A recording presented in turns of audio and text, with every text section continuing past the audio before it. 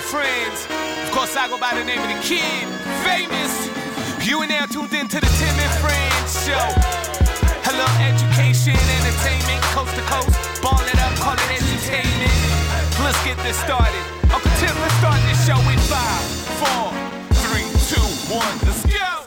This is Tim and Friends, hopefully shooting a better percentage than the Toronto Raptors today. We are live on Sportsnet 3. I didn't shoot it last night.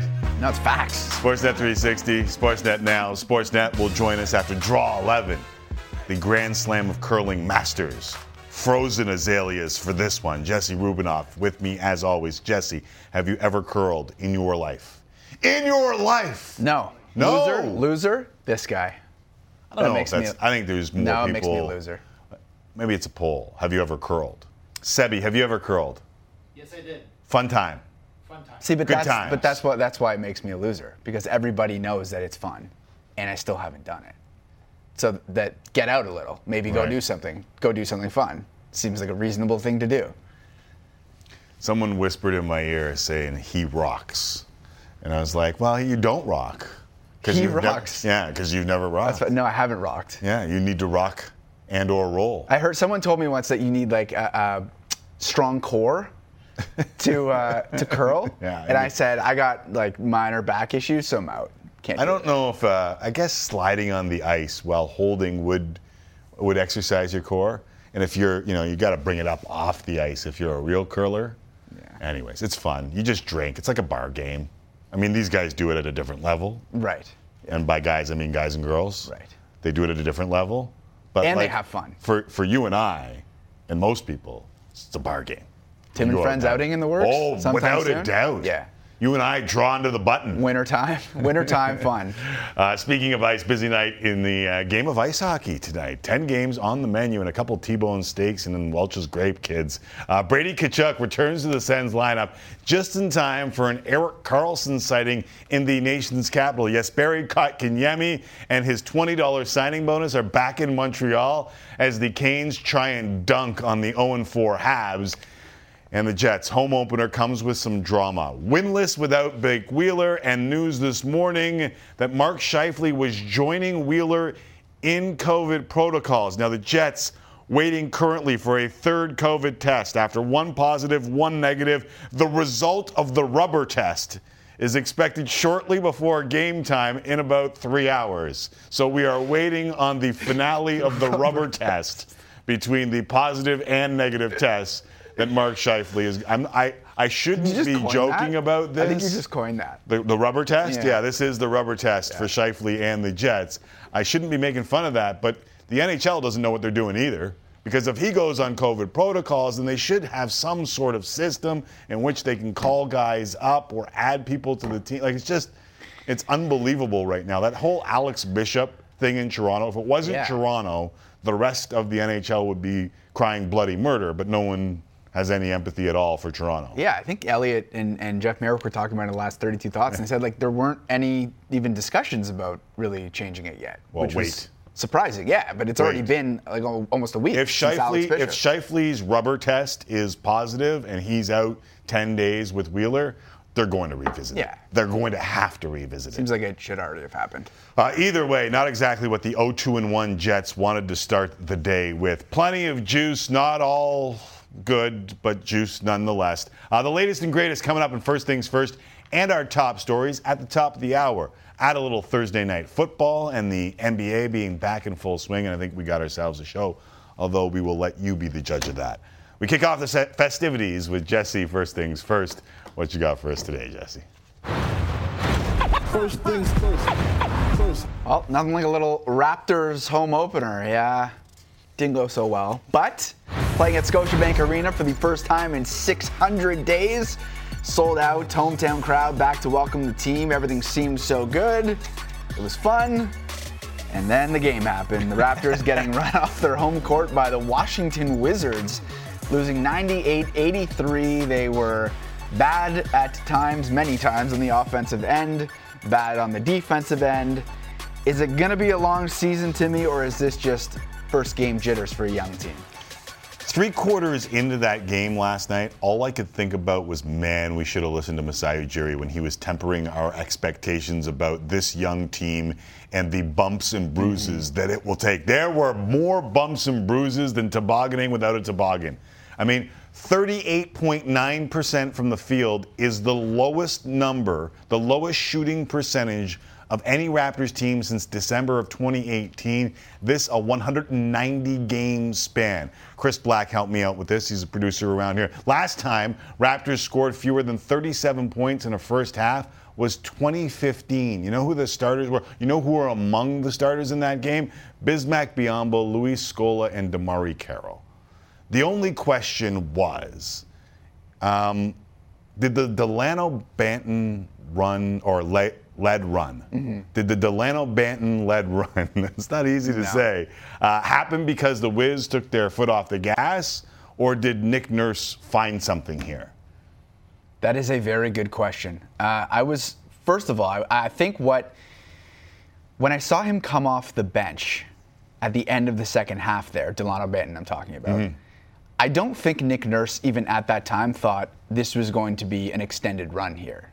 No. And then things happened. And I think what you saw happen was you have a guy now who, yes, you might not have the most reliable jumper, but he brings you something in terms of a change of pace. Hold on. This is one game. No, I'm just saying. He brings something in terms of change of pace and playmaking that I don't necessarily think that they were expecting to have off the bench. Now, I'm not saying that this is a guy necessarily that's going to get 25 minutes a night or 20 minutes a night even, but it's a different look that they haven't had in a long time. He's very tall, very lanky. Yeah. And gives them a different look. He's good defensively. He's seemingly a good playmaker, but he's very young. Right. We have to see how it plays out. He's very inexperienced. But he did give them something last night. Yes, of course he gave them something. But I don't think that you can judge by one half, not even a couple minutes of run, whether or not they've got something. And I hope they do. He earned himself another look. Right. And I asked Eric yesterday what he thought the rotation would be because I didn't think that Nick Nurse knew. Mm-hmm. And by the end of the game, I realized that Nick Nurse did not know what his rotation was going to be. And he said after the game, some groups didn't look like they fit very well. And he said that he'd be tweaking. So obviously the Raptors did not have a good day. And now you know why. When you were giving the prop bets out yesterday about the Raptors season, you looked at me and said, if you're bullish on the Raptors, there is some money to be made here. And I stopped you. And I said, if you're bullish on the Raptors, there's some money to be made here. What we saw in game one was why I stopped you about the if you're bullish on the Raptors, because you need to be careful about this team. A lot has to go right, obviously, and especially until Pascal gets back, because what you really saw was struggle primarily on the offensive side. OG Anunoby and Fred VanVleet are not going to shoot like that every night, and you can go in a million different directions when it comes to what the reason is behind the struggles. But OG, did anything you saw from him trouble you in terms of maybe getting to his spots or not shooting in the flow of the offense necessarily? Is that something that you're afraid could develop into a bigger trend? There's a thing where you get caught in things that worked for you in the preseason. Mm-hmm. I didn't think that he passed very well once he got towards the paint. But I think you're right on this. Like, I think this team will figure this out quicker than most other teams would, because that's what they do. I also think that Fred VanVleet and OG Anunoby aren't going to go a combined 8 for 37 every game. So I think there's some things to be worked out, but I also think it was, like, there was a lot of feel good. Scotty Barnes, OG Anunoby, we were guilty of some of it. A lot of Raptors Twitter was guilty of, hey, we're hardcores and we love this team and we're just happy that they're home and they're going to be good.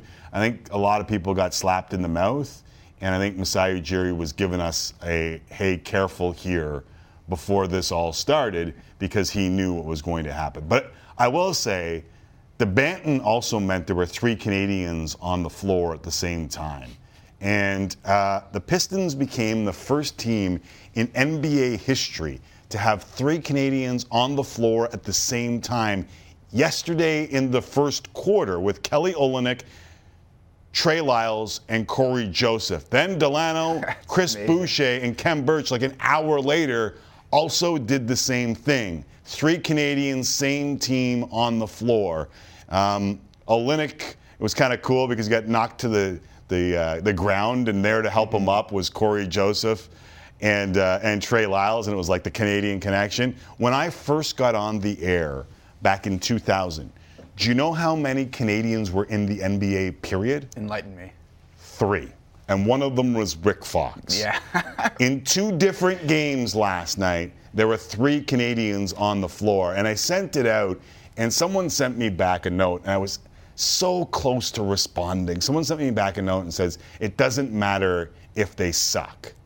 And I was so mad because they've made the NBA. Yeah. Like, if they've made the NBA, they're good basketball players. Absurd. And the idea that a Canadian contingent would be this big in the NBA was almost foreign just 20 years ago. Like, it was ridiculous to even assume that there would ever be that many Canadians. And if you count the two-ways, I think the number is 22.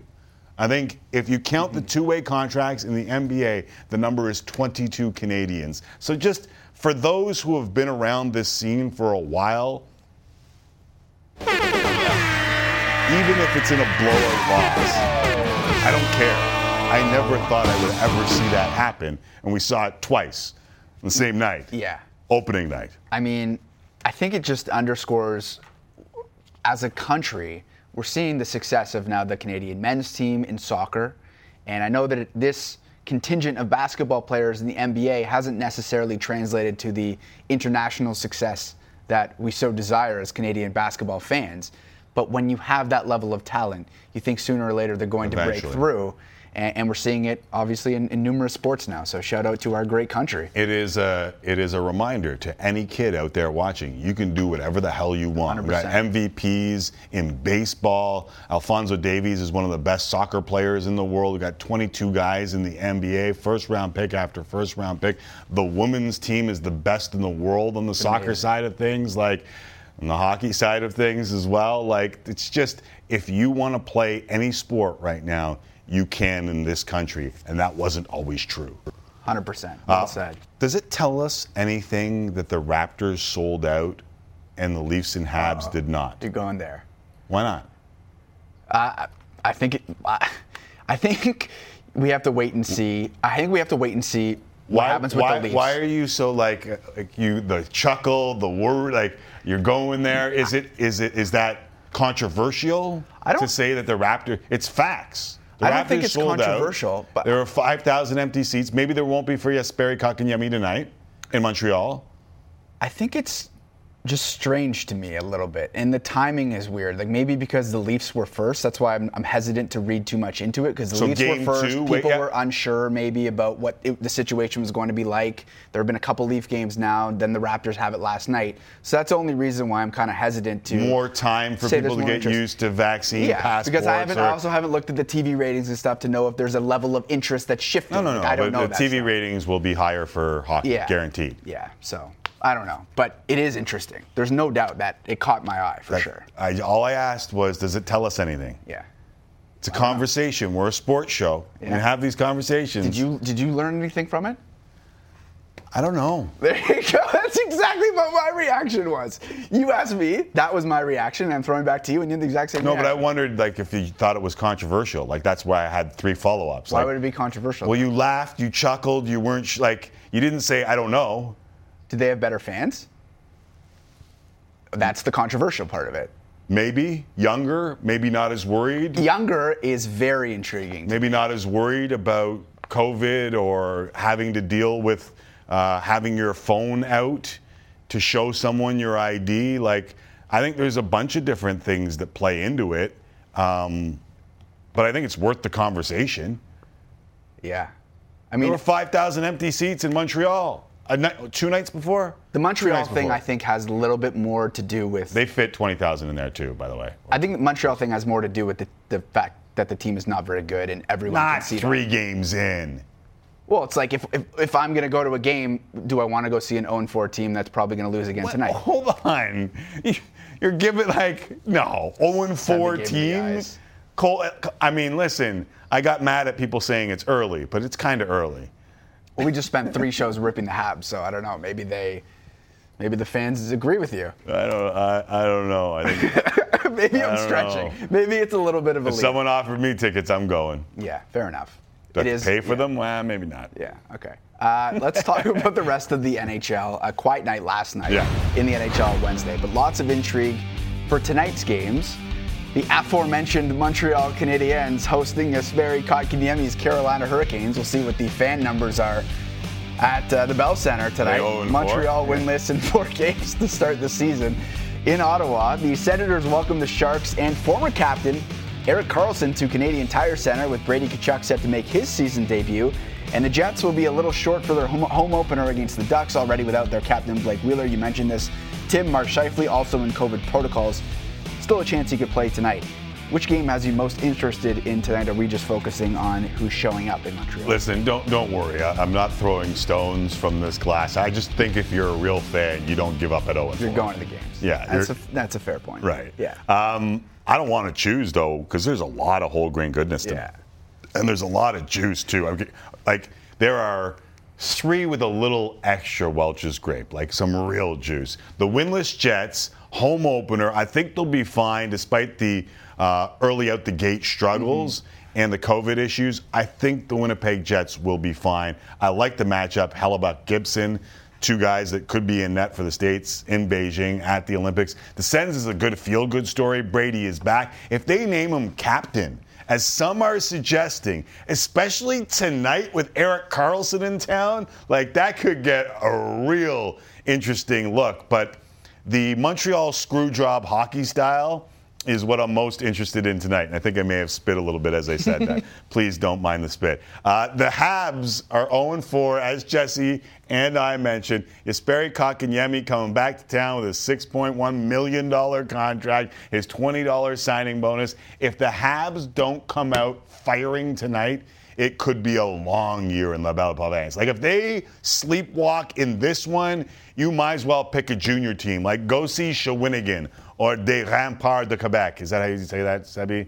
Des Remparts de Quebec. Maybe take in that crazy crowd in Laval that we all saw a couple days back, because it might not be fun to watch the Habs. But, and big but here, I got a feeling that the Habs, Brendan Gallagher, a couple heart and soul guys are going to fire up that bunch tonight, because in that market, they might only be 4 games in, but it could get a little hot under the collar if they don't show up for this one after Buffalo and after San Jose. With Jesperi coming back to town, like, you better come out and play some hockey tonight. You already had an impromptu press conference from your general manager. Right, yes. Like, if you lose again, like, where do you go from there? There's only so many things you can do. And he just said he's not going to tinker the roster for the sake of tinkering. Right. And I think what that does to the guys in the room, it says, okay, this is for you to figure out. And we're going to see tonight, starting tonight, if they truly have it in them to figure it out and try and win some hockey games. Do you think they do?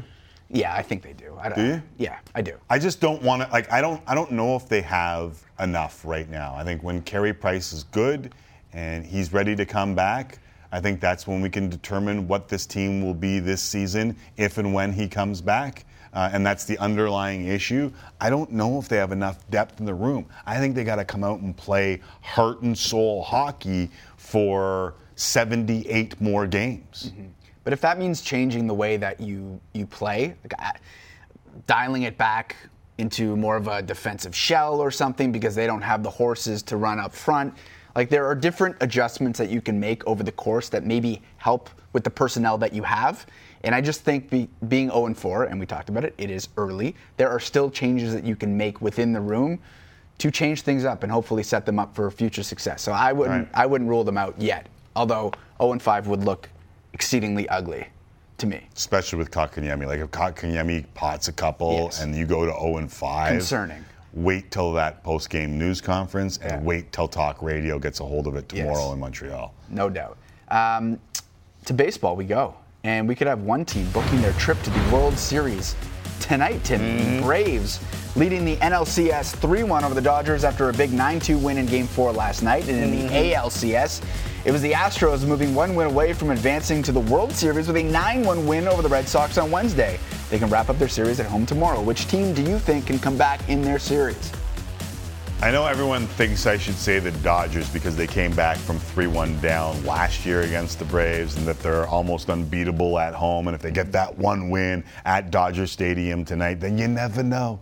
The doubt could seep into the Braves' brains, but frankly, this ain't last year's Dodgers. Like, they don't have the pitching depth that they once had, and that's what you need to pull this thing off. I mean, it's Joe Kelly who's starting tonight. I mean, he's what's best case scenario for Joe Kelly tonight? Like 3 innings? Probably 2 innings. Yeah. And it's Max Fried on the other side. Like hometown against Atlanta. I believe he got the start in the closeout game up 3-1 last year. Mm-hmm. But that was also at a neutral stadium, right? The comeback for the Dodgers came in the bubble in a neutral stadium. I think the answer might be that neither come back. But the Bo Sox on the brink of elimination and heading to Houston should be a problem. But remember, before Valdez went 8 wonderful innings last night, the Astros starters had not lasted 3 innings all series. The ERA as a group, 1890 in the first 4 games, giving up 10 bombs, including a record 3 grand salamis. So I would be very careful. If I were Dusty Baker, even going home in, I remind you, 2-3-2 series with a 3-2 series lead, it should be done in favor of Houston. But I'm not sure that it is. I agree with you, and it just doesn't suit the Red Sox to sort of lie down on this one. No. And I think they have what it takes to at least force another game here. But I do want to address the Dodgers situation. You mentioned that they have a bunch of guys missing from last year's team. It's not quite the same team, right? Yeah. The Braves also without Acuna Jr. They don't have Mike Soroka, so they also have been dealing with their fair Turner's share out of now, personnel too. changes. Turner's out for the Dodgers. Jorge Soler of the Braves, who has been out, has been cleared by the Joint Committee to return from the COVID-19 related injured list. Will be available for tonight's Game 5 in LA. He'll replace Christian Pache on the active NLCS roster. So both teams dealing with injuries and obviously changes in personnel from last year, but the Braves also banged up. They are welcoming one of their own back tonight for a gigantic game. Chance to go to the World Series without a doubt. for the first time since 1999. Party like it's 1999 in Atlanta tonight. You got to feel good if you're a fan of the Braves being 1 win away. This was part of the reason why I had a beef with the playoff structure, because the Dodgers used so much just to get past a 107-win Giants team, and this 88-win Braves team is in the driver's seat. 3 games to play. 2 of the 3 games will happen at home, and you have a 3-1 series lead. You got to think they'll be able to pull this off. And if the Boston Red Sox are going to be able to pull this off, Jesse Rubinoff, I need Chris Sale to do me a favor. I think that he needs to go back to that mound at Fenway Park and pick up your nuts and bolts, kid. Told myself coming into this game I had a job to do, and obviously didn't get it done, but left my nuts out there on that mound tonight, that's for damn sure. Yeah, you're going to need those. The rest of the team is going to need those. Go back out there and get them. No doubt. Okay, so you know how you were discussing the Mark Scheifele news off the top of the show? The rubber test? The rubber test. Very nice. Mark Scheifele produced another positive COVID-19 test today. No. Remains in COVID protocol and is out of the Jets lineup tonight. That is not good news when it comes to the rubber test. You don't want to see that. And obviously, he's out of the lineup, so it hurts the Jets immensely. Yes, it does. You hope he gets well first and foremost. Mark my words, the NHL will change the way they deal with the COVID situations because of these 2 positives on the Jets, Wheeler and Scheifele. I hope this doesn't happen more often this year, but given where we are in society, I think we're going to see a few more of these. Yeah. All right, listen, we're just getting started. We'll have updates on this throughout the show. It's a jam-packed edition of Tim and Friends. Kyle Bukauskas from Ottawa, Eric Engels from Montreal. We'll talk NBA with Mark Spears, Justin Dunk on the CFL and NFL. Plus, we'll go live to Dodger Stadium to check in with Arash Markazi ahead of Game 5 of the NLCS. And up next, more baseball. John Paul Morosi will join us. All that and more still ahead of this edition of Tim and Friends. The Atlanta Braves are 1 win away from their first World Series appearance since 1999. Chris Sale with just 9 pitches in the first inning, and Yordan Alvarez hits the ball into left. Back at the wall, it's gone, and the Astros strike first in Game 5. Obviously didn't get it done, but left my nuts out there on that mound tonight. That's for damn sure. Lob. Baby! Oh, my goodness! NBA world, if you didn't know, now you know.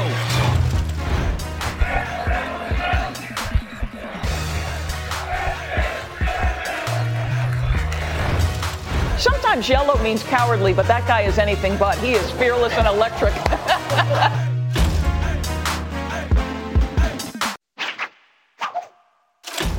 With this best of 7 tied, 2 games apiece. Game 5. Here we go. Here is Chris Sale. Alvarez hits the ball into left.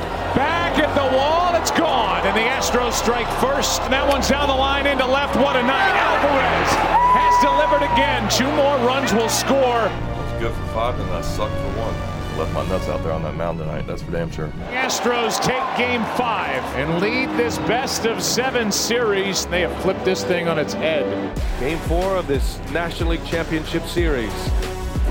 And that ball's hit well into left field. At the track, the wall, she's gone. The Braves are cooking once again. Now you really start to feel the screws tightening.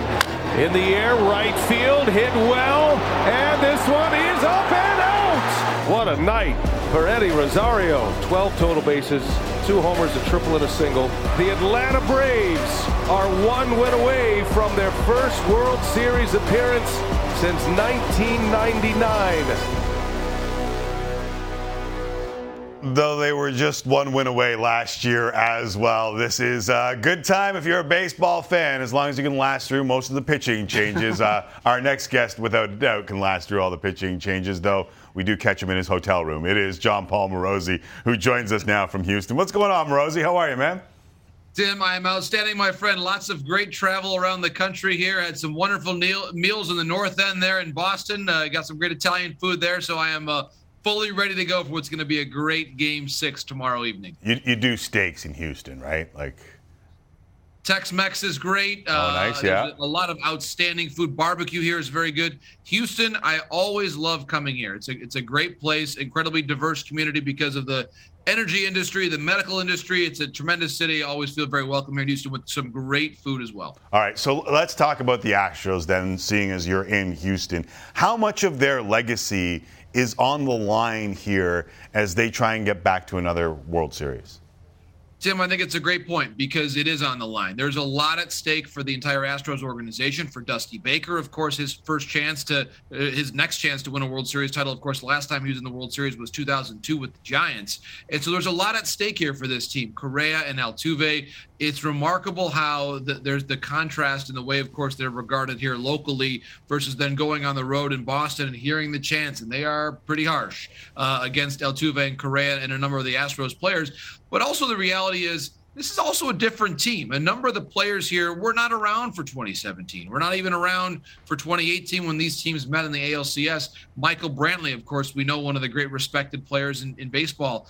He's trying to go to the World Series for the second time. There's a lot at stake for him. So I do believe, Tim, you're right on that for the players like Correa and Altuve, they're not going to say it now, but if they win the World Series, there would be a measure of redemption for them because I think you look around the game and obviously different teams were speculated about, and certainly the Astros had the toughest sanctions of anyone. I think for them, there would be a measure of redemption to win this World Series 4 years later and really stamp this era of baseball, which has been the golden era for the Astros organization here in Houston. All right, you mentioned Dusty Baker, and we had a conversation about a week ago about how he was the perfect hire in Houston coming out of what they came out of. But you mentioned the last time he was in the World Series, 2000. It's been so long, Jon Paul, that in the 2021 MLB draft, his son, who was saved at home plate, was drafted by the Washington Nationals this year in the 10th round. I mean, that's how long it's been for Dusty Baker, but he's been a guy who's knocked at the door. There's still a Hall of Fame maybe waiting in the wings. Like, it seems like for this guy who has fit in perfectly in Houston, the opportunity might even be bigger than Altuve and Correas. It's a great point, Tim, and he is one of the great people in baseball. I've enjoyed every single conversation I've ever had with Dusty Baker. That was going back to when I was a young reporter and intern, and he granted me time and talked with me back in 2003 when he was the Cubs manager. And he is as classy now as he ever was then. And you mentioned Darren Baker. How about this? Yesterday, Darren was in the Astros dugout with his father, and as you point out, drafted by the Nationals, and Dusty was smiling. I shared a moment, just spoke with Dusty before the game yesterday. He said, hey, how great is it going to be that because the Nationals and Astros share a spring training location in Florida, we're going to be together next year in spring training. He's a dad first. And the larger story of the game, all he went through in terms of racial inequities during the course of his life that he endured and has overcome is really inspiring. And his baseball life is as rich as any I've ever come across. You think about this, Tim, 5 different teams he has taken to the postseason. No one else has ever done that as a manager in the history of the game. And he's made it to the playoffs 11 different times. As you point out, he is 0-4. Of course, the 3 games with the Cubs in 2003 and the 1 game with the Astros last year, in games since 2002 when he's had a chance to make it back to the World Series. So certainly, in my mind, he's a Hall of Famer, and making it back, I believe, to the World Series this year, certainly if he wins it, but I think just making it there would stamp and eliminate any possible doubt. He already ranks 4th all time, Tim, in the number of postseason appearances by a Major League manager ever. It's crazy. Mi compadre Jesse Rubinoff said to me earlier, which of the 2 teams could you see coming back? And my answer to that question, I went away from the Dodgers, even though I know they've come back from 3-1 down. And the reason I went away from the Dodgers is outside of yesterday's start, the Astros starters haven't exactly been great. And to be fair to Boston, every time you've seen a spot where they might be down and out, they seemingly find a way. Can they find another way, even though this is 2-3-2 and both these elimination games will take place in Houston? I fully expect we're going to see a Game 7, Tim. and this is not anything to discredit Houston. I just think this series has gone back and forth so many different times. The Red Sox, to your point, this has been part of their ethos, counted out. And now, of course, they've got Nate Eovaldi, the second greatest pitcher ever from Alvin, Texas, on the mound in Game 6. Of course, the greatest ever being Nolan Ryan himself. So no shame being number 2 to Nolan Ryan. No, not bad. And so Nate is on the mound in his home state for Game 6.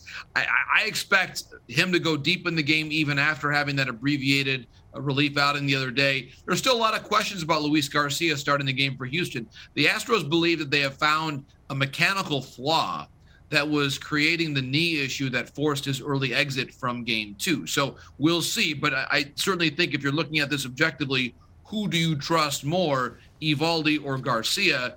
You trust Eovaldi. And the Red Sox have shown tremendous resiliency. It's a great park to hit in. They'll have that urgency that you see from a team that's up against their final elimination games. So I think the Red Sox find a way to win Game 6 and get to Game 7. On the flip side with the Dodgers, this is not the same team that came back from a 3-1 deficit last year.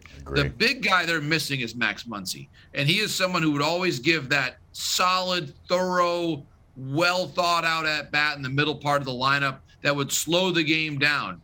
And that's not happening right now. Trey Turner's at bats have not really been of that normal caliber for him. So I look at it and say, the Dodgers, Tim, the end might come for them tonight. I just do not see them coming all the way back and winning that series. Whereas, of course, you think about Houston, they were here 3-2 going home, Game 6 of the World Series just 2 years ago and lost both to the Nationals. So that has happened before. Do you like 2-3-2? I do. I know we love hockey. Certainly, we talk about that a lot. 2-2-1-1-1. I think 2-3-2, especially for baseball, because of the ethos of the sport, if you will, where you sort of are in the habit of getting to a city, unpacking, playing 3 games there. That's sort of how the sport is structured. It's much more aligned with a 2-3-2 format than 2-2-1-1-1. 2-2-1-1-1, too much traveling for me. So I think that's 2-3-2, even just feeling as the players must feel.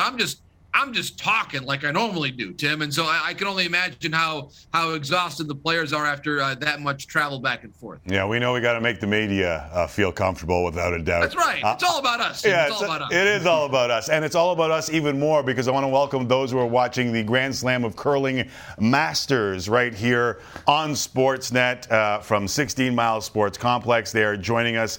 We hurry you hard into a conversation with John Paul Morosi about the two CSs in both Houston and LA.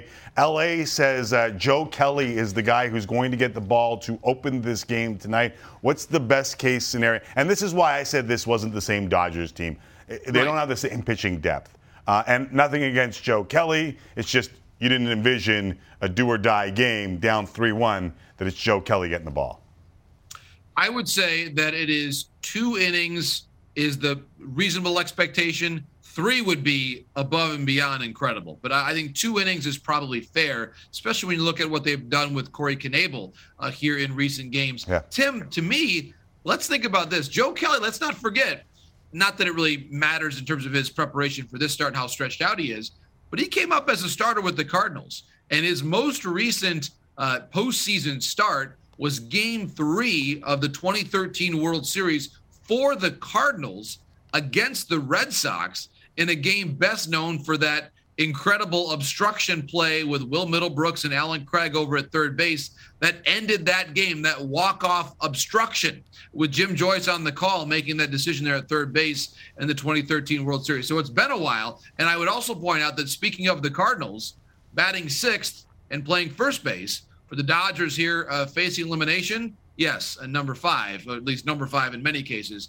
Albert Pujols is the man there in the lineup playing first base. So if you had, when the season began, Tim, if you had Albert Pujols at first base for the Dodgers in Game 5 of the NLCS with Joe Kelly as your starter, congratulations, because this is something that we would not have seen even 3 months ago. Yeah, you hit the jackpot. Before we let you go, I know you are a man of many sports. We've seen you cover the World Juniors. We've seen you cover the NHL. I know you travel abroad to cover sports. Have you ever curled before?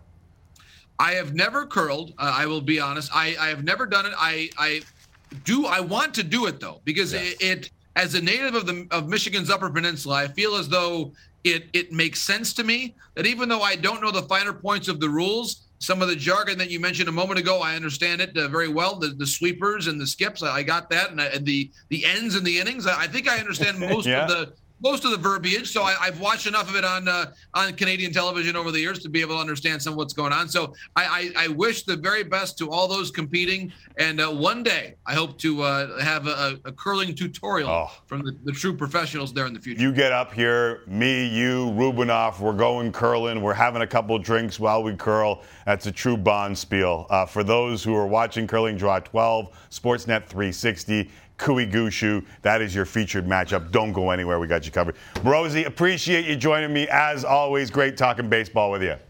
Noi aspettiamo come sempre e ci apriamo presto. Grazie mille. No, thank you, my friend. There is. I won't. I'll just respond back in English because I don't want to put my Italian out there and get absolutely railroaded. There is John Paul Morosi, our friend from Ann Arbor, Michigan. He's in Houston to cover the ALCS. Still ahead, we go live to Dodger Stadium ahead of Game 5 in the NLCS. But up next, after Trevor Harris was traded from Edmonton to Montreal, could he be this season's Zach Collaros? We'll talk CFL, NFL, Canadian football with Justin Dunk after this. Week 6 in the NFL gets going in Cleveland tonight. The Reeling Browns at home to the Broncos. Case Keenum, the starter for Cleveland. Week 12 in the CFL gets underway tomorrow in Montreal. Here to help me break it all down is 3 Down Nation's Justin Dunk for a segment he likes to call Dink and Dunk. I'm still lukewarm on the idea for obvious reasons.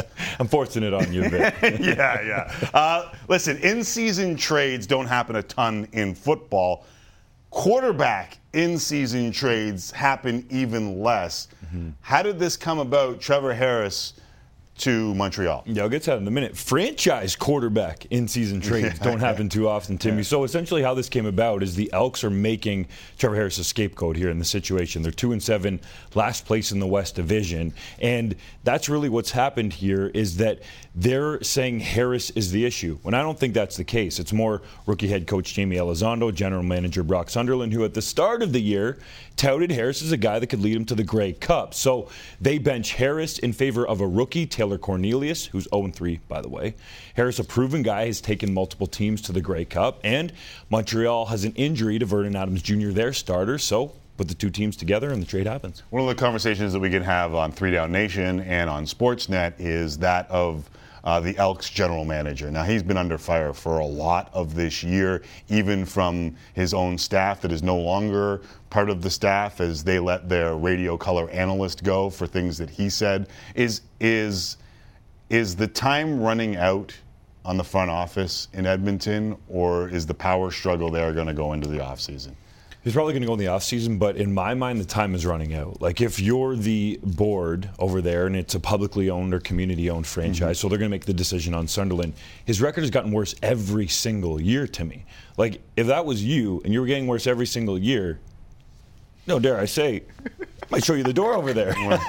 No, we're doing really good on digital. I don't know if you know that, Justin, but we're doing really good on digital. Yes, I do, but you know what I'm saying, right? Without a doubt, yeah. And I thought, listen, I read about it on 3 Down Nation, so I'm not going to lie.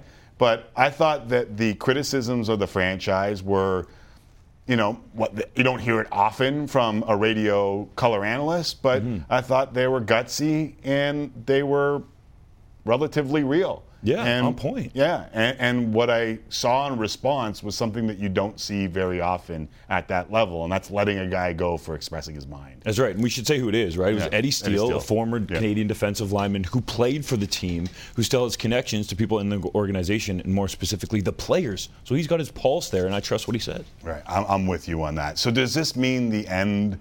We talk about it from the Edmonton angle, the Montreal angle. Is this the end of Vernon Adams in Montreal? Ooh, we're just getting started with that quarterback controversy or drama there, whatever you want to call it, because both of these guys are signed through 2022, that season, in and around $500,000, and that's not big money elsewhere, but in the CFL it is for your franchise guys. So they're going to have to make a decision here and see who they like to go with. I know Harris is excited to get with Kahari Jones, and Jones, the head coach, really likes Vernon Adams Jr., so we're going to have to see how this plays out at the end of the season and then going into next season.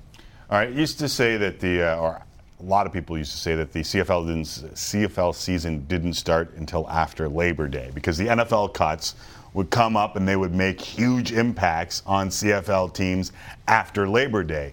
Do we have a Labor Day-like week in the CFL? Because it seems like there's a little bit of an arms race out west. There is, man. First of all, the Winnipeg Blue Bombers sign or trade for former CFL All-Star kicker Sergio Castillo. Then the Riders sign Duke Williams, who's a former CFL All-Star in his own right. And the Stamps go out and get former CFL All-Star cornerback Trey Roberson. All studs. Duke Williams, I think, for my money, could have the biggest tangible impact to the maybe non-football fan or the fair-weather fan that's not paying attention to the X's and O's, but Trey Roberson is an absolute stud. The Stamps are on a mini heater. I think he could be the difference for this team to be able to go on a Grey Cup run. All right, let's talk about that because you're talking about a game that is going to be played this week. It is the Rough Riders at the Stamps. It comes your way on Saturday, and it feels like, you mentioned the mini heater, it feels like they're going in different ways. Saskatchewan started really well, and they have struggled. Calgary started terribly.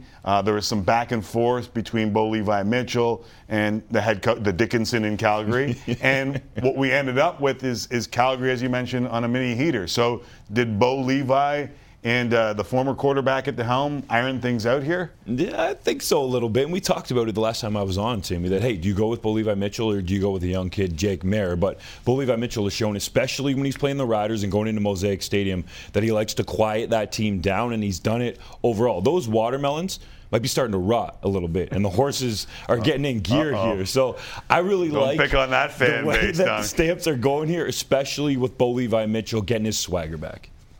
Is it just that, like, what is it? What have you seen from Bo Levi Mitchell that's different? Is it swagger? Is it the team getting better? Is it a slow, steady build? Like, what do you see in it? It's the confidence. It's totally different from when he broke his leg early in the season. And you can see him, even though he's thrown some interceptions, right, in these games, and he's not setting the world on fire in terms of throwing for 300 or 400 yards in the game, but you can tell that team's more confident with him on the football field, and he's got it back now. He's making some of those gunslinging throws, and I'm just curious to see what he's going to do the rest of the year. Before I let you go, I know you cover Canadian football on both sides of the border, and Chase Claypool back in the touchdown, back in the colored grass as he's able to score a touchdown. And Chuba Hubbard, also a touchdown last week for Carolina. It's funny because you and I had an off-air conversation about Canadian tailbacks, and you've come to me with an absolute gem on which was the last Canadian running back to score. And give it a second. We'll play some trivia for the kids at home. Last Canadian tailback to score a touchdown in the National Football League. Well, all right. Full credit to the SN Stats department. Oh, I had yes? to double check it with them. Steve Fellon, shout out. Clifton Dawson in 2007 of Harvard fame, and you said a Scarborough boy. Yeah, Scarborough boy, Birchmount Park. Yeah, I should have remembered Clifton Dawson. There were a couple of undrafted free agent Ivy League guys that played in Indianapolis. Clifton Dawson, one of them. That's awesome. Thanks for dropping by. I always appreciate you doing this. Appreciate you, Tim. There is Justin Dunk. This was Dinkin' Dunk. Coming up, we'll get you set for a busy night in the NHL. Could the Sens name Brady Tkachuk captain? Could they do it tonight as he makes his season debut in front of their old captain? What kind of reception will KK get in Montreal? And can the Jets get a win without Scheifele and Wheeler? All that next in Tim and Friends. We can change the name. Tune in to see who will join me for serious sports talk. It could be anyone. All right, maybe not anyone. Tim and Friends, time for Tim and Friends. Tim and Friends. Tim and Friends, time for Tim and Friends. Tim and Friends. And now, time for real sports talk with Tim McAuliffe and friends of the show.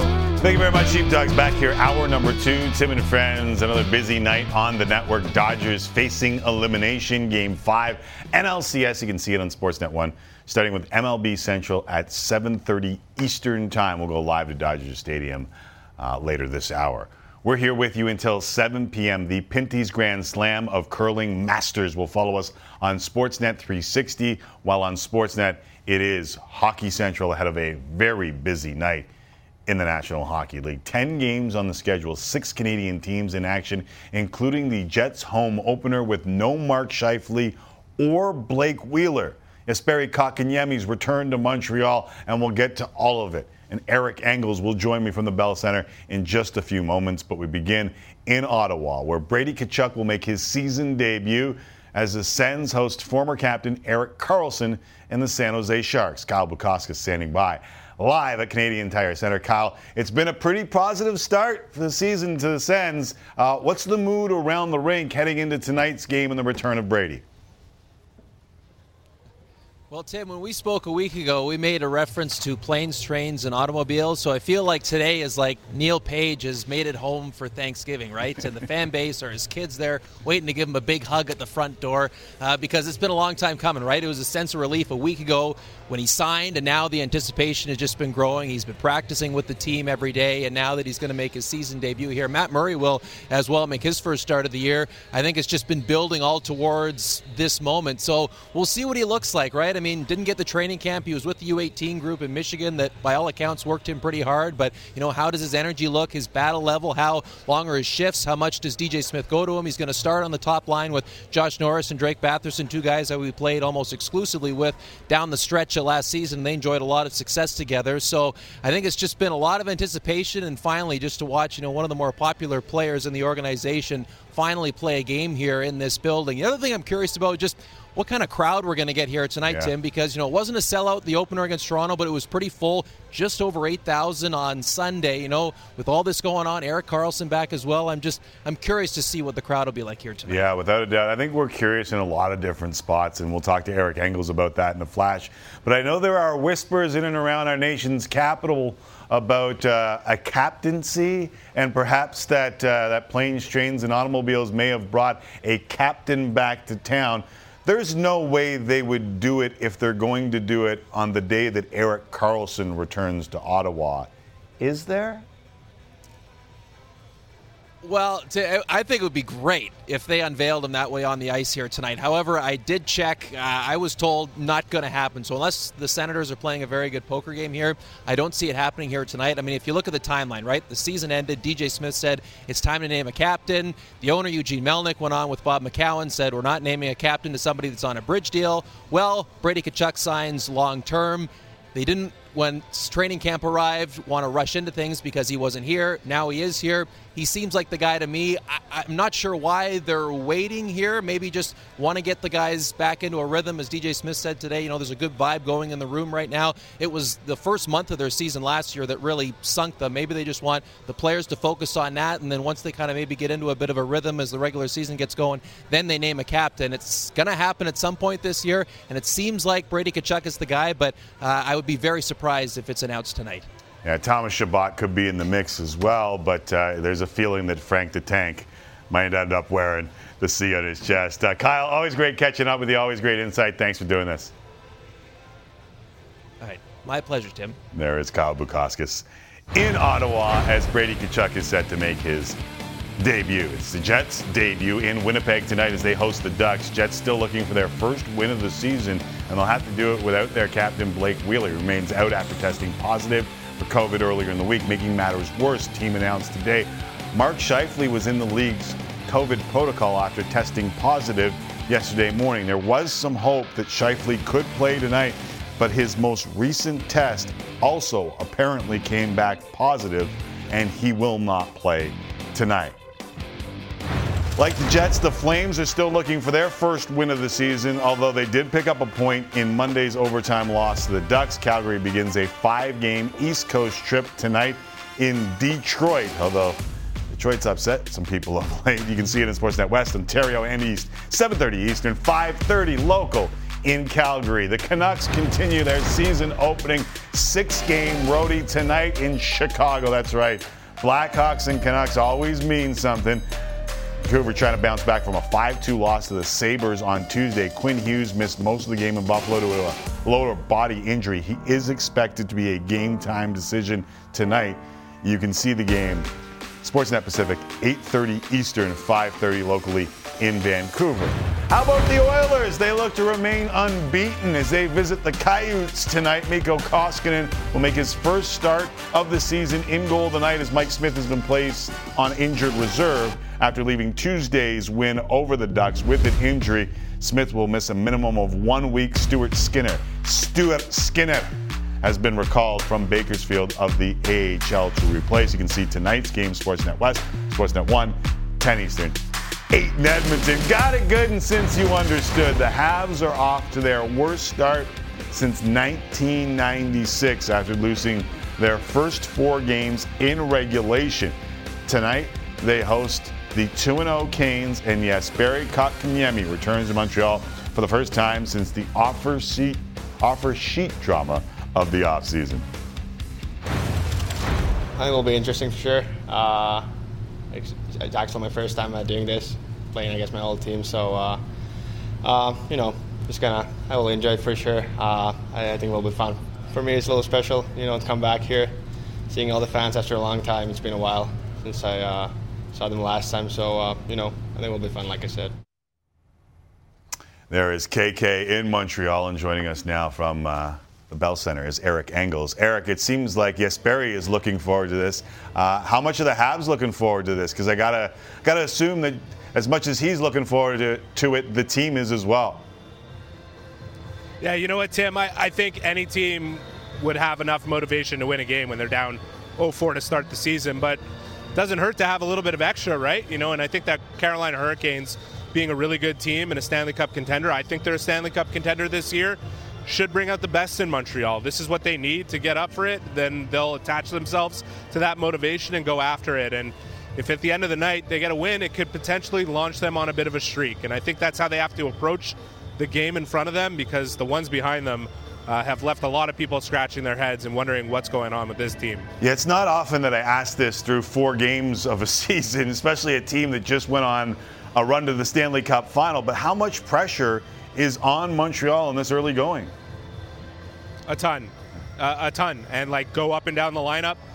You look at a guy like Nick Suzuki, who just signed that big deal, and he's being paid still on his entry-level contract, so still obviously providing good value there, but he's probably squeezing the stick a little tight. Cole Caulfield, who came in as the Calder favorite for this season, at least according to the odds, has no points on the season. Marc Bergevin made a note of the fact that Tyler Toffoli doesn't have any scoring chances, let alone goals. He led the Canadians in the department last year, so everybody's feeling the pressure, from the GM to the coach to the players, and it's understandable. In this city or in any market, you go down 0-4, you're the last team in the NHL to collect a point in the standings, there's a problem, especially coming off a run where they went to the Stanley Cup final, as you said. So that pressure isn't going to dissipate if they don't fix it and fix it urgently. So I think they're approaching this game with a real sense of urgency that they would have hoped would have been there before they lost 5-0 to the Sharks on Tuesday, but they have to assume is going to be there from the start of this one. Yeah, we were saying that right off the top. Like, if you don't come out fired up tonight with this Barry Kotkaniemi in town after what happened against the San Jose Sharks, you're going to need to start checking pulses. I know that Marc Bergevin said there's not going to be any major shakeup, but for Dominic Ducharme, are there any changes to the lineup? Is there any tinkering that's going on here? Yeah, he's going to put Hoffman and Gallagher with Nick Suzuki. He's got Caulfield and Toffoli with Matthew Perreault, who he scratched in the last game. Wasn't a frequent healthy scratch in Winnipeg, so I expect to see some jump from that guy. You know, he's looking for that 4-line approach that he had in the playoffs. He's looking for commitment. He's looking for engagement. There's too many things that he's looking for from the Canadians right now. They've acknowledged it. There's a lot of things they need to fix to get into step and into sync. It hasn't been there so far. I would expect we're going to see it soon. And like I said, if they can rally around the idea of beating a really good team right here at home before, facing Detroit on Saturday and going off to California, where historically they've had a hard time and it's going to be a difficult trip. Obviously, they stopped in Seattle before then. They haven't been there in I guess it's about a century. So, this is a big sequence for the Canadians, and it's really hard to forget about 0-4. But that's exactly what they have to do to move on here. Obviously, the players on the ice are feeling a lot of the pressure. And I know Marc Bergevin held an impromptu press conference yesterday, wanted to address some of the things that were going on. How much pressure is direct? Like, I don't know if I've seen a roller coaster like I've seen from Marc Bergevin. Down 3-1 to the Toronto Maple Leafs in the playoffs. I tuned into local Montreal radio. I flipped on some of the programs. I read some of the newspapers. He was fired. And then you see the relief in him celebrating 1 series win, and then the joy in 2 series wins, and then all of a sudden you're in the Cup final, and here we are at 0-4, and people, you can feel like the heat being ratcheted up again. Like, how crazy. I know for Montreal, it's even crazy, no? It's definitely crazy, and it doesn't help that he doesn't have a contract for next season. And obviously, all the speculation around him, I think it was a big part of the reason that he was in front of the media yesterday. Yes, there's plenty of reason to be there, obviously, to address the 0-4 start, to take heat off the players, and that's all noble and good.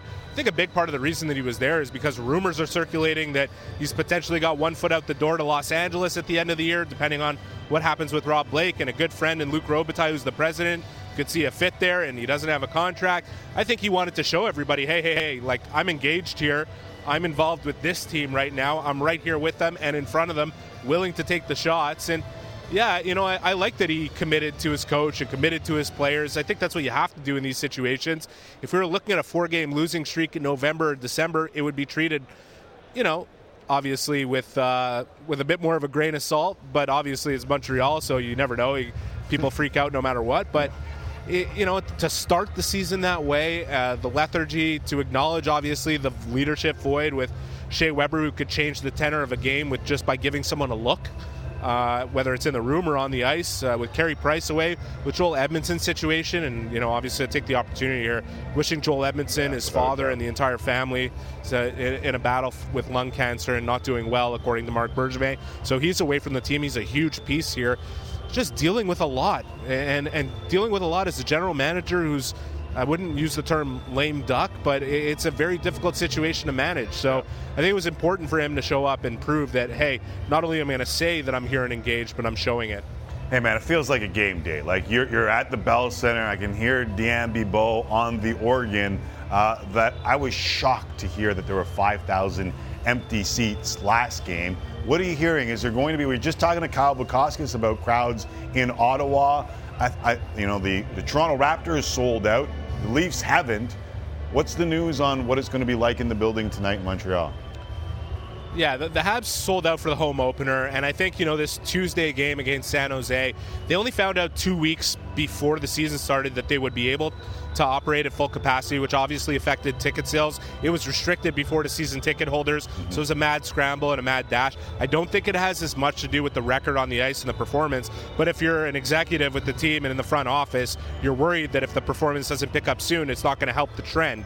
So, I would expect Thursday night leading into the weekend, Kotkaniemi back in town, it'll be a bit better. There was 5,010 empty seats at the last game, which is something I don't think we could say about any night at the Bell Center for a game of consequence since the building opened in 1996.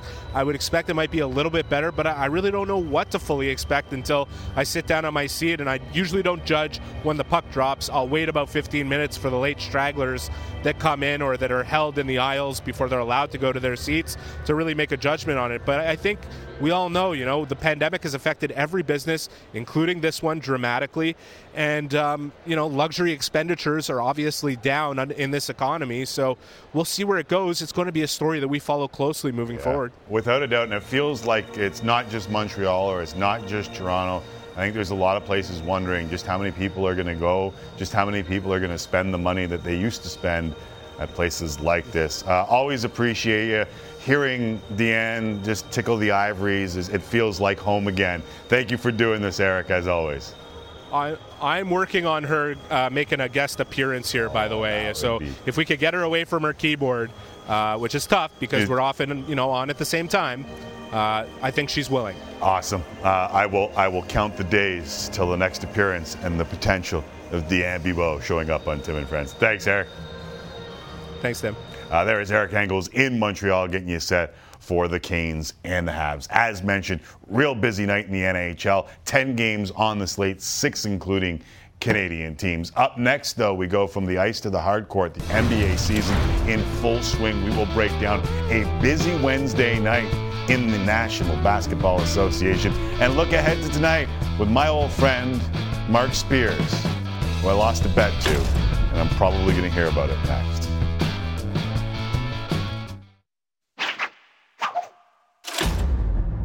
Schroeder to Smart, three-pointer, bang! Bang! He ties the game at the buzzer! Fournier fakes, sets himself, three-pointer, bang! Next back up by 2. I can't wait to go home and lay in the bed, I swear. I don't even know if I'm hungry enough to eat. I'm so tired. Whew. Delano lets it fly. Got it! From Greg Steele! LaMelo! Oh! This guy is nails! What do we make it? Oh my goodness wow. gracious. What do we Is make that of this? really a shade of yellow? Sometimes yellow means cowardly, but that guy is anything but. He is fearless and electric.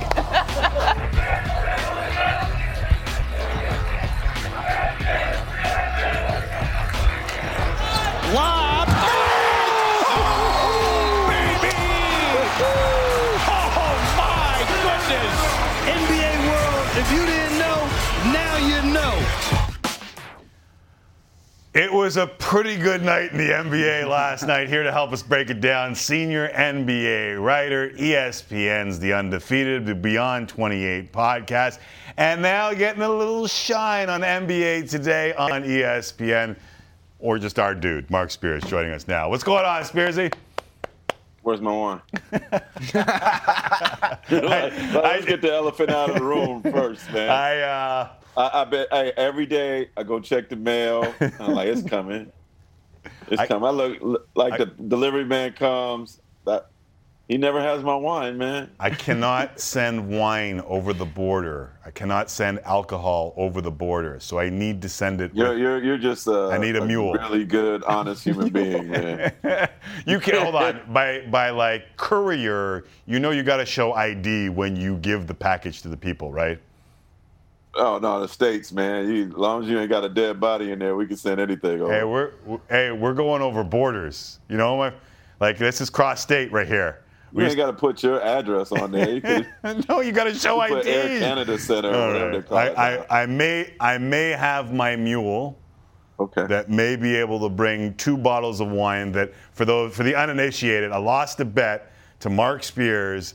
I had the field. He had the United States at the Olympic tournament in Tokyo. Were you nervous at all, Spearsy, on the bet? Because like you won. I owe you 2 bottles of wine, but were you nervous at all? No. Kevin Durant plays for USA. All right. Period. All right. So that was a sucker's bet. I was right, homie, and I just happened to lose. Every game was close. They lost. The point that I was you're making me mad now. I was being all gracious and stuff. The point that I was trying to make is that the rest of the world has closed on the United States and the NBA. And I think if you just look at the box scores, I'm kind of sort of right. Didn't the Raptors have 10 international players on their team yesterday and they scored 83 points? Yeah, they weren't very good yesterday. That didn't sound like they closed the gap. Who was the MVP in the NBA last year? That's one dude. Okay. Who was second in the voting? Was Luka? Who won a championship? Was Luka up there? There was one international guy on that team, right? All right. Hey, look. Let's talk about yesterday. I just want Canada to get good, man, and that's not even joking. Like y'all should have been silver medalists. You got too much talent not to be. We should be more worried about Canada than the rest of the world. I'm with you. I hear you, and I'm waiting. Although yesterday, I don't know if you know this, Mark, we had 2 different games. For the first time ever, 3 Canadians played on the same team, on the same floor, at the same time with the Detroit Pistons. And then an hour later, it happened with the Toronto Raptors as well. So it's slow. That's my point. Yeah, it's slow, but we're taking baby steps over here. Who was that guy that beat y'all? That's not in the league anymore? the dude from Illinois State who happens to be Czech. Yes. Yeah, that dude. I forget his name too. Anyways. Yeah. All right, let's talk about last night. I look forward to the wine, man. I got it. You've seen the picture. I swear, yes, I pay up on my list. I'm not worried about it. Apparently, you can send it via lava lamp, or you label it as a lava lamp. Says let them know. Stack or Wicked Sloth. Sending in a tweet. You can send wine over the border, no problem. Just label it as a lava lamp. That's what Spearsy said. He said just label it as toys. Yeah. And I actually went to a couple of different couriers. Well, I don't even want to know about your other mailings if you talk about toys. Hey, you were the one that said label it toys. Don't play around here and then throw that back on my court. I should have got some of those hordes for that. I don't know how the hell we've gone 5 minutes and we haven't talked about last night, even though I've tried mightily to get away from this bet that I haven't paid up on. It was cool pregame, though. It was off the hook from what I saw.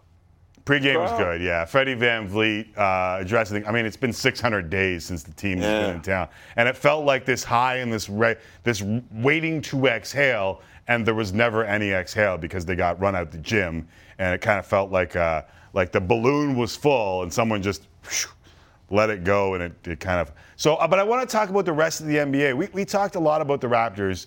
It seemed like a really good night for the NBA and for teams outside of those teams that show up on opening night or on Christmas Day. Like, what team grabbed your attention the most of those who were on the floor last night?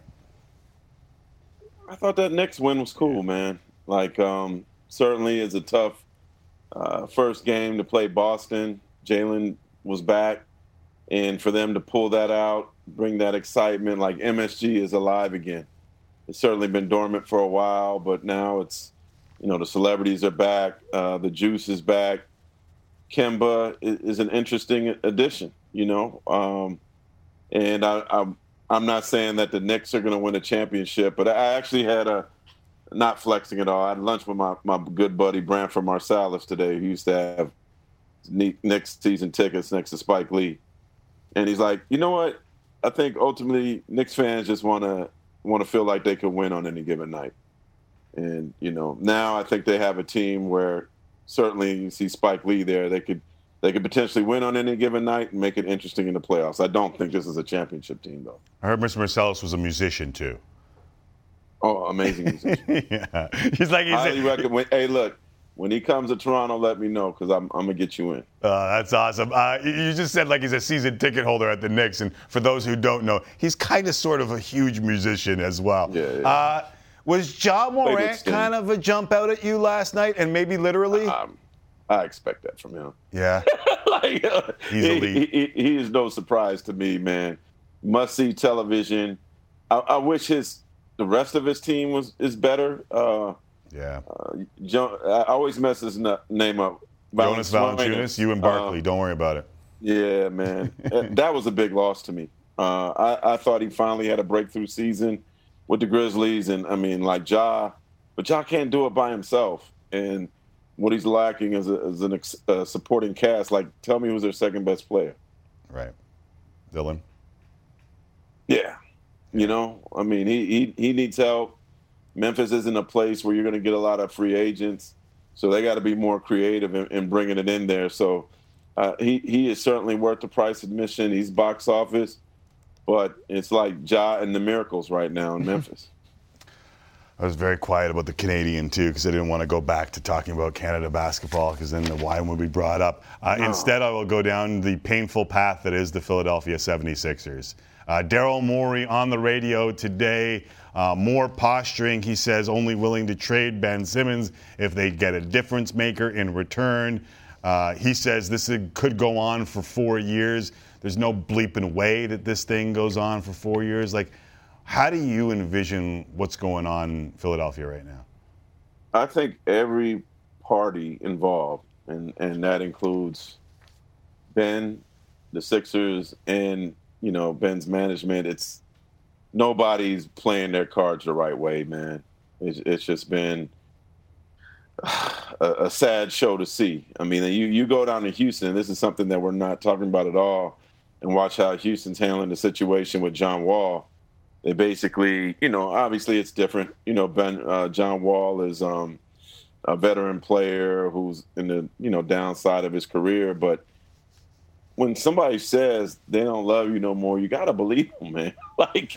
It's obvious he doesn't want to be there, and he doesn't want to mend fences. So to me, I think the best thing for the franchise to do is just basically, as painful as this might be, tell him to stay home and pay him, you know, until you find something, and take the high road with it. Because, you know, Ben's not the only one that's looking bad in this situation. The Sixers are looking bad by the way they're handling it. You know, Joel Embiid keeps, you know, adding more fuel to the fire by taking a shot at Ben. But the only thing I'm interested in right now is, you know, I can't wait to hear Ben actually speak. Yeah. You know, talk about it. What is he so disappointed in? What's made him to the point of no return? You know, we've been constantly beating him up, understandably so, but we still haven't heard his side of the story. And so I think when we do, it's certainly going to bring a lot to light. But, I mean, at this point, man, like, I don't know what Daryl's doing, like, posturing. The one thing that does make sense to me, and I believe it's December 15th, you're able to trade players who sign contracts during the offseason. So to me, if that's what you're waiting for, that's it. I don't buy that, his stock is going down. Didn't James Harden's stock supposedly go down? Right. I mean, I know there are teams that are interested. I know that Morey always asks for the sun, and that plays a role in it. But I find it very hard to believe that there isn't a decent deal out for him right now. You mean DeAndre Sure, guys Ayton? are going to like, huh? Sorry, he asked for the sun, so I said, you mean DeAndre Ayton. Well, he wants a new deal too. Maybe that could be a good trade for both of them. But Maybe they they could got their figure that center out. already in Philly. They got 2 actually. So yeah, I guess Tyrese Maxey looked good. I think that you're right. I think everyone looks bad in this. I think Joel Embiid is culpable. I think Doc Rivers, and I like Doc Rivers, but I think what he said at the end of last year, like, he's culpable. Well, everyone needed to handle this better. Joel Embiid, you got your coach who said something, your teammate that said something and Joel continues to like destroy this dude. So I don't. The thought that they could mend fences is laughable to me. Like, it's a horrible divorce that's playing in front of us. Like, just get to the papers and sign them, you know. But right now, the best thing I think to do from also a PR standpoint is, you know what, we're going to sideline Ben until we trade him, and he doesn't have to be at our facility, period. Move forward. And you got to remember the cloud that's hanging over their team on a daily basis, too. It's not cool to play in. No, it's toxic. Mark Spears in the Bay Area. Raptors in the Bay Area late November. There may be a delivery in the works when the Raptors make their way in November. Mark Spears, thanks, buddy. Always appreciate it. The 5 Alive that you're sending? Yes, apparently the lava lamp that I'm sending. No toys, don't worry about it.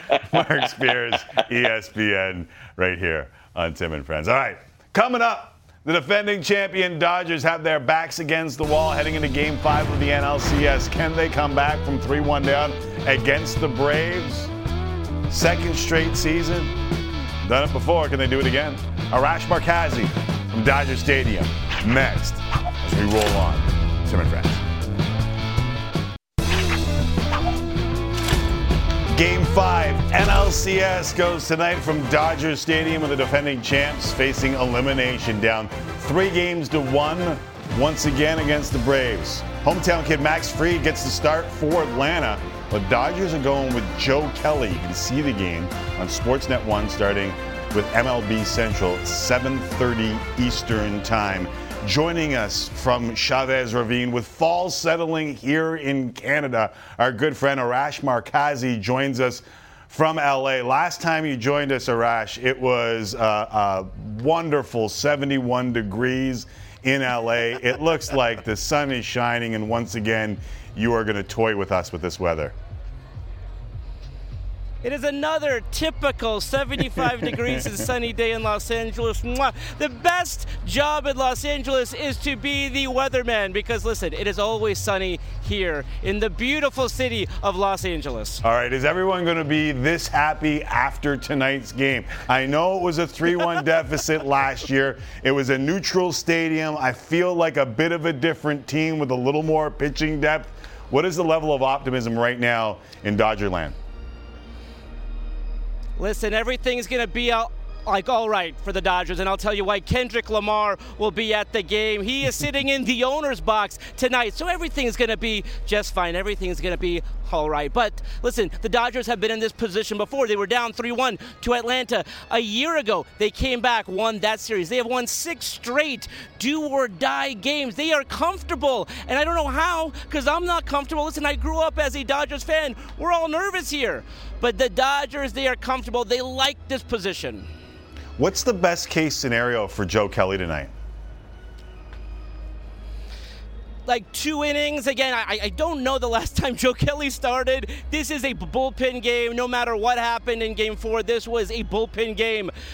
But the confidence with the Dodgers lie with this. If they can find a way, some way, somehow to grind out a win today, they get on that plane. They have a healthy, fully rested Max Scherzer in Game 6. And if they win that game, a rested, fully healthy Walker Buehler starting Game 7. It won't be easy, right? They have to find a way. But if they can get some innings out of Joe Kelly, if they can get some innings from the bullpen, they are happy. But guys, it's not the pitching staff. It's not the pitching staff. They are in the position they are because the bats. The bats have been silent. I'm looking at the bats right now. They are asleep. Someone's got to wake them up. All right, and that has to come without Justin Turner. What's the latest on him, and how big a loss is this to the lineup? Listen, it is a big loss in terms of what he means to the team, but quite frankly, he has not produced this postseason. He has not produced this season, but you want a Justin Turner. He has been there so many times with this team. He is out for the postseason. He is out for the duration, so if they find a way, somehow to come back and win, he is done. That's a big loss. I mean, when people say this is not the same as a year ago, they're right. No Clayton Kershaw, no Max Muncy, no Justin Turner.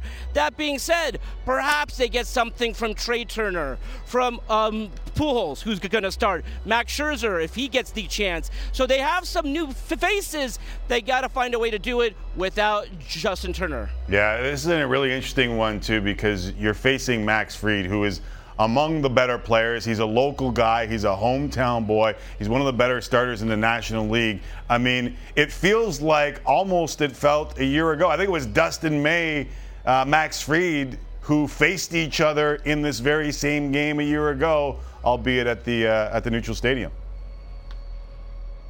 100%. I mean, there are so many parallels you can draw from last year in terms of the Braves winning the first two games. The Dodgers win Game 3. Atlanta comes back, and they not only win Game 4, they win it going away 10-2. In that game, Game 5, if you remember, the Braves take a quick 2-0 lead. They're up in the 6th, and then Will Smith on Will Smith hits the 3-run homer, changes the game, changes the series, and the Dodgers find a way to win. Again, not a lot of confidence with the Dodgers. The cheapest ticket prior to last night was $125. You can get in the door tonight for $25. I mean, when you talk about a fickle sports town, and these are my family members, these are my brothers and sisters, there's other things to do in Los Angeles, so they've moved on. But if the Dodgers, I'm telling you guys, if they can find a win tonight, the confidence of that team going on that plane, it could change things. Yeah, planting that seed of doubt in the Braves, who have walked this road before, is definitely the key. Arash, I look at this Dodgers team, though, and, you know, you do that, the contracts on this computer thing, and they show you year by year. There's a couple of very significant names who could be playing their last game in Dodger blue. Like, how much legacy is on the line, and how much do you feel that in and around the clubhouse? Listen, when they made that trade for Max Scherzer and we found out Trey Turner was a part of that deal, that probably was the end for Corey Seager. And when you talk about a big game player, when you talk about a player that's meant such a great deal to this franchise, again, that's a big one. Clayton Kershaw, what does his future hold? When he got hurt and we found out he would have to have surgery, was that the end? I mean, tonight, if they lose tonight, this could be the end of this current run. Again, they will always be a competitive team. When you talk about the payroll, they will be a competitive team. But in terms of the heroes that these guys have become familiar with over the past 10 years, this could be a totally new team. Yeah, and to that end, is there, I mean, obviously LA just replaces people because they have that kind of budget, but there seems like there's a few names here that might not be able to be replaced. Like, is there some legacy? Is there some of Dodgers Nation kind of sitting there and saying, wow, this could all come to an end tonight? Listen, the Corey Seager one is a really big deal. I mean, as good as Trey Turner is, Corey Seager is who he is because of what he's done in October. And right now we have not seen that from Trey Turner. But the biggest one is Clayton Kershaw. There will be a statue of Kershaw at some point in time here. Yeah. I mean, what he's meant to this team. When you talk about the pitchers, the historic pitchers, is Sandy Koufax, Clayton Kershaw. And again, he's not playing here. He's not into the postseason. But if that's the end, if he decides to retire, what he's meant to this team, again, you cannot replace that. Again, you can replace that in terms of signing a pitcher, but in terms of what he's meant to Los Angeles, what he's meant to this team, you can't replace that. Either way, beautiful night. The Dodgers play well at home. Enjoy the game, Mr. Markazi. Appreciate you doing this. Thank you, Timmy June. Thank you. Merci. Hot office, Arash June. There is Arash Markazi in LA joining us here. And listen, they play well in LA, Jesse. I know I've done the Farsi thing and I've also done the Italian thing today, so I am a true kid of Toronto. Los Angeles had won 18-19 going back to the regular season before their loss in game number 4. They had won 6 consecutive postseason elimination games going back to last year. Like, They've been there, they've done that. And when you look at what could be on the horizon in terms of starters, I know there's a lot of people in LA just praying if they can somehow get to Max Fried, this could get interesting. Yeah, but that's the big question. Like, you could not be in a worse spot, basically. You have a bullpen day on tap, and you're going against the best pitcher that the other team has to offer. Like, I understand that it's in LA. That should be helpful for the Dodgers. But like you said, they don't have the same horses that they used to have, and they're going up against the other team's best guy. So they're in a world of hurt, but, I mean, it's the Dodgers. So would anybody be surprised if the Dodgers, they hit 5 home runs and they win the game tonight? I don't know. Eddie Rosario, though, they got to slow that guy down. He's been unbelievable. Only other player with a pair of 4-hit games in a postseason, Robin Yount in 1982 in the same postseason series. Wow. He's been red hot. All right, time for one last break. Jesse Rubinoff takes over with Last Call next. Tim and Friends closes you out and gets you to curling and hockey and baseball. There's a lot on the Netflix. Welcome back to Tim and Friends. Draw 12 at the Pinty's Grand Slam of Curling Masters. Coming up in just a few moments on Sportsnet 360. Not a bad feature matchup for Draw 12. Brad Gushue, Kevin Koe is your feature matchup with a preview. Rob Faulds, Kevin Martin, Mike Harris. Gentlemen. Tim, your 3 pals, Kevin, Mike, and Rob, come to you from Oakville, Ontario for the first event of the Grand Slam season, and that is the Masters. 16 teams on both men's and women's side. But, Mike, this is a triple knockout format. Right, a little bit unusual for the Grand Slams, and just as it sounds, if you lose 3 games, you're out. Luckily for both of these teams in this key matchup, this is an A-side final. Winner's going to go to the quarterfinals. Loser still has another couple of lives to try to qualify for the playoffs. But it is a marquee matchup. You couldn't ask for anything better than Brad Gushue and Kevin Koe. And for Brad Gushue, his list is long. Well, it is. World champion, Canadian champion, Olympic champion, and this year is all about trying to get to Beijing. Try to do well in the trials. So these big games against teams like Kevin Koe mean so much to this team going forward. Now, this is a team that has not played a lot this season, but perfect right now. That's right. They're 9-0 for the season. That's not a lot of games for these guys, but they want to make sure they go into the trials healthy and ready to go.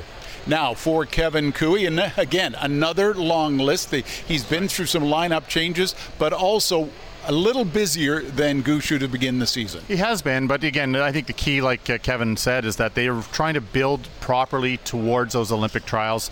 And the addition of John Morris in the background there, 2-time Olympic gold medalist, won the mixed doubles with Caitlin Laws in Pyeongchang, has been the big change on this team. And look for them to see if John can give them that little boost they need to work their way towards the playoffs. So, like I said, we got 2 of the titans of the sport going head-to-head here in our next matchup. It should be a great one. Another A qualifier is Bruce Mouat of Scotland against the Canadian champion Brendan Bottcher. So lots to talk about as we get ready for action on this Thursday night from Oakville. Tim? Thank you very much, Rob and pals. Time for Last Call. I hand it over to Jesse Rubinoff, another pal in studio. That would be really fun to just, first of all, take in that event. Second of all, just the curl. And what happens if I go out and I curl and I'm really good? Is there a chance I could make a Pinty's Masters event sometime? All right, Jesse's calling back to the start of the show when I had asked him if he curled, and he said he had never curled in his life. I think if you had Kevin Martin and Mike Harris show you the way, like coaching, or maybe skip for you, I think you'd be okay. I like that, yeah. I think you'd be okay. Because you never know your potential. You never know your potential until you try something. Are you coordinated? It's a very, it's a hand-eye. If you have coordination. And say it was good, but I like golf. It's a hand-eye coordination thing. I asked you if you were good. Yeah, it remains to be seen. All right. Let's try it, and then we'll have we'll see if we can. I think we got a party. I think we could, and I think we might be able to bring out some cameras and do a little something. Ooh, maybe into I like where we're going with that. Maybe into an upcoming Pinty's Grand Slam of Curling event. Yeah, love that. I like that. Very creative. Way to think. Okay, NFL Thursday nighter. Broncos in Cleveland. And the Browns are absolutely... Way to think, McAuliffe. Way to think. Way to use the noggin. The Browns are just decimated with injuries. Baker Mayfield will not play tonight against the Broncos. Case Keenum will start for him. Mayfield's battling a torn labrum in his non-throwing shoulder, and the team hopes he'll avoid season-ending surgery. At 3-3, the Browns are tied for last in the AFC North. It's supposed to be a big year for them. Do they make the playoffs? Now, I should mention also Nick Chubb, Kareem Hunt, Odell Beckham Jr., not playing tonight either. But they do get Jarvis Landry back into the lineup. So there's one piece that is actually. I'm very worried. You know as well as I do that I had Kevin Stefanski as the coach of the year. I was kind of in on the Browns. And I would like to take all that back right now. They're in some deep trouble. Yeah. This is a good division. They're decimated by injury. Now, the one thing that they can point to or stay with is that they've got a good offensive line. And maybe that good offensive line gives Case Keenum some time. We've seen him do it in the past where he's been able to rally as a backup.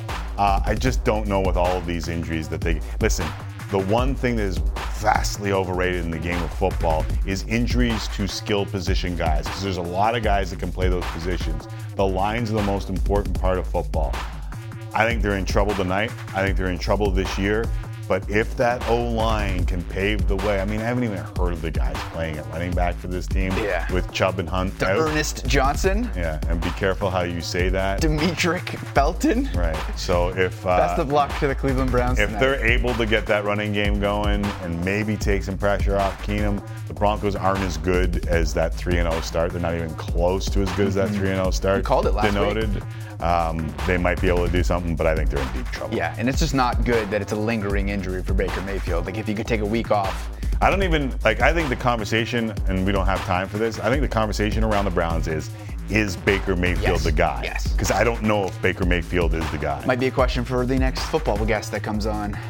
NFL-wise, we had Mr. Dink and Dunk on earlier.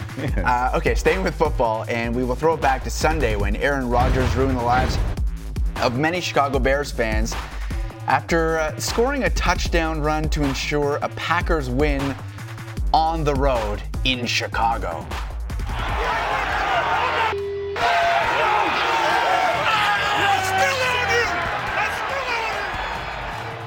Well, Tom Brady appeared on Sirius XM NFL Radio yesterday, took note of what the microphones caught. Before we get started, I wanted to say congrats to Aaron Rodgers. Obviously, not only is he a great quarterback, but I guess he's now a shareholder of the Bears. He was, I saw a clip of him really enthusiastically telling the crowd how happy he is to own Soldier Field. And that's really great stuff. He owns the Bucs now, part owner of Soldier Field. So he's got a great career beyond football. What? Tom Brady's got jokes. Yeah. Doesn't miss. Unless it's on social media. Did it look like he had it written down? Yeah, someone probably handed it to him. Like, right it looked before like the he was interview. looking down at the line. I hear that. I hear that. It's like his social media gurus in there. Charlie, they just read the line. What's this one say? Oh, yeah, good one, Aaron Rodgers. So we know that the Green Bay Packers are a community-owned team, but if you could own one sports team, what would it be? Or is this a risk of being too biased? I could own one. I would be. All I can think of is Homer Simpson and the Denver Broncos. Have you ever seen the scene where Homer Simpson is gifted the Denver Broncos, gifted ownership of the Denver Broncos? I haven't seen it, but I've seen it. I just don't remember it. But yeah. All he says is, "Oh, the Denver Broncos," and Marge is like, "They look like you wouldn't understand, Marge." Yeah. That's a great question. How about all of MLSE? Because then you can go from stadium to stadium to stadium. Yeah. It's a very nice umbrella to own. Yes. It will cost you a pretty penny, though, Tim, I do have to say. Yeah, I don't think I can afford it right now. I don't even know if they're selling right now. No, definitely not. Okay. We spoke about the Knicks with Mark Spears a little earlier. And again, the Knicks winning their season opener at home in double overtime. We know the fans in that city have been waiting a very long time for a decent team. And now that they have one, they were pretty excited last night. Have a listen. Double overtime! What the baby? New York is back! Bing bong! We had De Blasio, we had Cuomo, it was rough, but we have the Knicks! Tell me a little something, KD. Don't you regret not coming to the Knicks? Don't you regret not coming to the Knicks? Boston! Let's go Knicks! Let's go Knicks! Let's go Knicks! Let's go Knicks! Is it time for the Knicks to go back to being bad again? No, I think, listen, I know that there are a lot of unsufferable fan bases in the world of sports, but hell no, the NBA is much better when the Knicks are relevant. And just having those guys running around New York and someone having the idea to put a camera in front of them was awesome. I would take this every day. I love when the Knicks are bullies. And if anyone remembers the bully reference, you understand New York Knicks fandom. The Gardens is a special place. Bully! Yeah. It's one of those special meccas, if you will. It is the mecca. Okay. Staying with the NBA, as this plays out. Last year's Rookie of the Year, LaMelo Ball, helped his Hornets erase a 23-point second half deficit. Didn't they? Yeah. 24-0 run in the third quarter. Charlotte winning 123-122. Ball finished with 31 points, 9 rebounds, and 7 assists. More importantly, after the game, check out this Instagram. More importantly? Yes. Oh, my God. Got a yellow suit matching his yellow Lamborghini. Question is, would you wear that in any way, shape, or form? Would I wear that? If I had the yellow Lamborghini to match, hell yeah. I wouldn't wear that. And I would look like Dick Tracy. Like I would be. I mean, that's what he looks like. Is that like a detective or the Riddler?